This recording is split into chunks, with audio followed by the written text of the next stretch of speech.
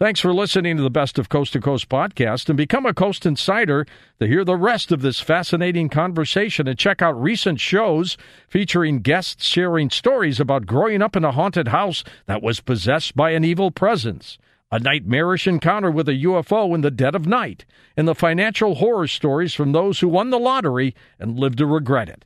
Head on over to coasttocoastam.com and sign up for Coast Insider to hear these programs and many more truly thought-provoking shows from coast to coast. Now here's a highlight from Coast to Coast AM on iHeartRadio. And welcome back to Coast. Susan Messino with us, of course, as we talk about her updated book called The Secrets of the Universe.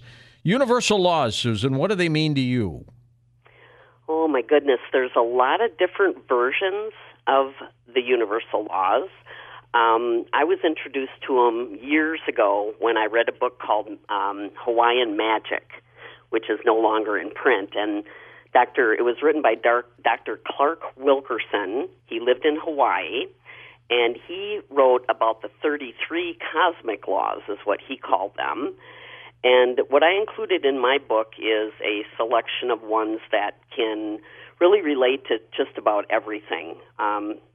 I can't remember exactly how many I put in here. I think 11 of them, but it's interesting because there's some are lists of 11, some have 22. They're all very fascinating, and they're not man-made. They're laws of the universe, and that's what makes them so special. Looking at these universal laws, at what point then did you start researching them as you got into this? I think, I read as much as I could on everything, starting from way back in school when there was hardly anything out there. But it is amazing because, and I think, too, when the book The Secret came out, and they did a movie that really brought a lot of awareness up to the fact that, that the law of attraction is a great law, but it's not the only one. There are many. And when we talk about universal laws, it's not just the scientific laws of physics, is it? No. Yeah, I don't think, I mean, it's definitely included, but it's hard to say, where did they come from, who came up with it, because... God did. Well, yeah, exactly. The creator, which to me has an amazing sense of humor. The universe always does things to make me laugh, I'll tell you that right now. But the laws are amazing when you learn about them more, because the law of karma, which is also the law of cause and effect, what you put out comes back to you. And a lot of people don't realize that everything you talk about and everything you put out there is connected to you, and it will only come back to you. Let's talk about the creator for a moment, and as much as you have said that it has a personality. What do you think the creator is at this point in your career? What have you deduced from that? Wow, that's okay. I think the creator is the power of love. And it's hard to say. I don't look at it as a person. I look at it as a force, because, of course, positive energy creates, negative energy destroys. And the only way that we can be in a physical universe is to have both positive and negative. Everything is made up of positive and negative.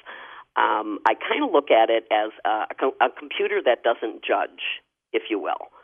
Let's say you pray and you put your thoughts out there.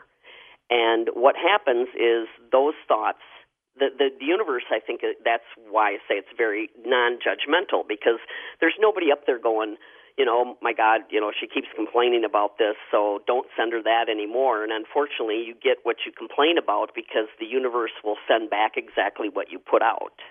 Well, it sure will. And isn't that called karma? Yes. Well, yeah, some would call it karma.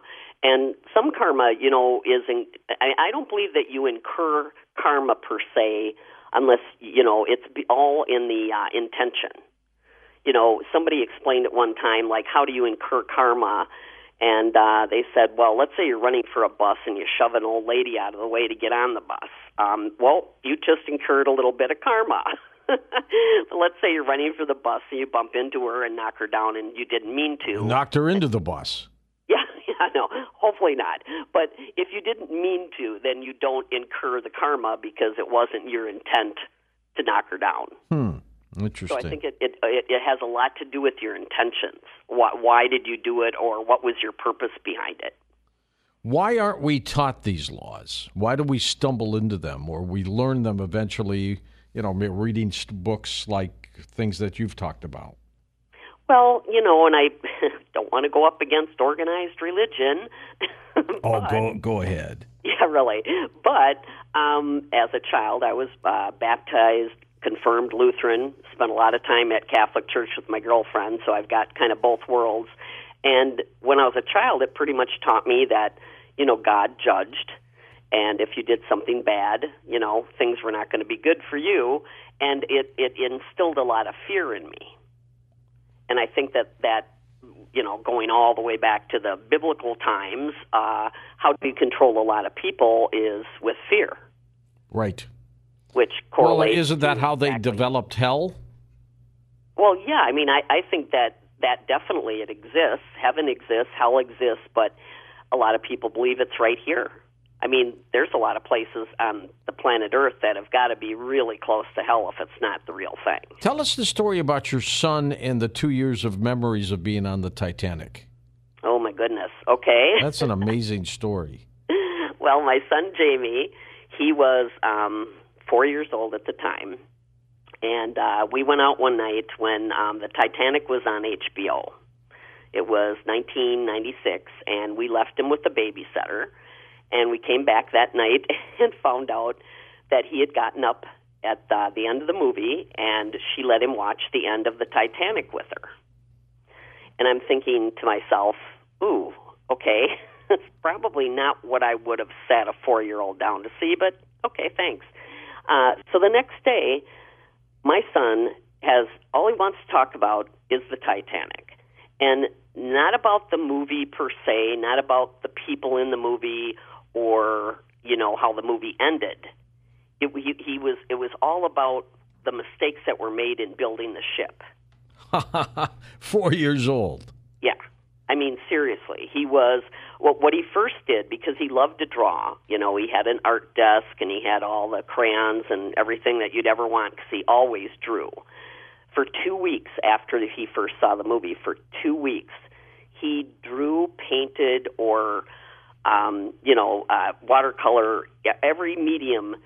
He drew the Titanic probably up to 50 times in the first 2 weeks. Now, did you find that surprising? Obviously you did. Well, it didn't take me long to figure out that he had to have had some connection to the ship. It was too baffling. Crazy. Yeah. He knew things that, I didn't even get what he was talking about when he first started talking about things. He was talking about the boiler room, how the men died first because the doors came down and trapped them. And he used to wail about that.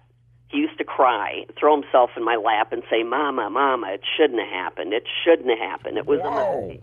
Now, did you think for a moment at all, though, Susan, that there could be something wrong with him? No, I believe in past lives. And he had already had a past life memory before this about working on the railroad. When he was about 3, he was very specific about working on the original railroad cars that were built in Wyoming. And he couldn't even pronounce Wisconsin at the time. So I found out that the original train cars were built in Wyoming. So when he started the Titanic thing, which was about a year later, I knew immediately, and of course my husband and my sister, or my daughter at the time, nobody believed me. Everybody was like, that's ridiculous. But I'm thinking, and when he was drawing too, he was drawing from memory. He wasn't drawing from pictures.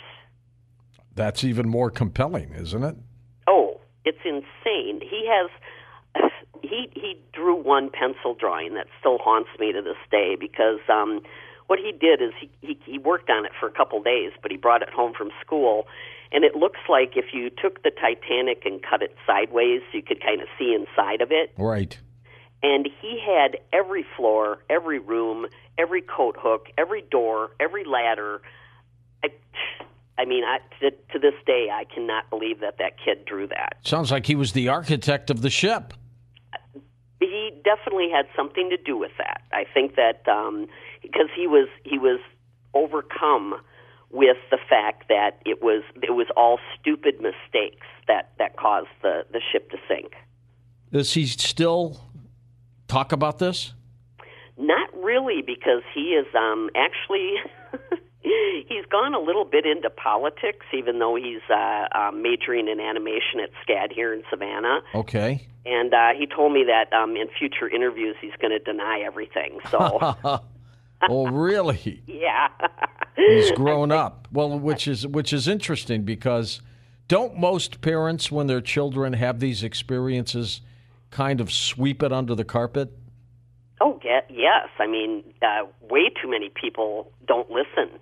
You know, they think that they got it from a cartoon or a story they read. And I really encourage people, you know, especially parents, because it does start to manifest around the age of 2 to 4, that they start bringing back memories. And there's so many compelling stories out there of these kids were there. There's no, I mean, aside from my son, you know, that one little boy that remembered that he died in Hiroshima during World War II. That was Leninger, I think. Yes. Leninger, something like that. Yeah. Yeah. Little James. His name was James. Yeah, And, James Leninger. Yep, he remembered the He was on a Concorde plane. Yes, and he remembered the aircraft carrier he traveled on. The tires used to blow out, he said, when they landed. Mm-hmm. And apparently that was a trade secret. Nobody knew that, and he mentioned it, and they checked it out, and he was right. Oh, my God. I know. When I saw his story, it was funny because his story was the pilot story for the TV show Ghost Inside My Child. Yes. And it aired about a year before they actually started casting for that show. Wasn't your son's story in it, too? In the first season, yes. Yeah. But when I saw the pilot, I made my son watch it, and I said, these guys have to have your Titanic story. And then I forgot about it again for about a year. And then, once again, synchronicity, I'm on the computer one day, and Huffington Post comes up, producers of Ghost Inside My Child looking for stories. That's fantastic. I called them up, and there we go. Listen to more Coast to Coast AM every weeknight at 1 a.m. Eastern, and go to coasttocoastam.com for more.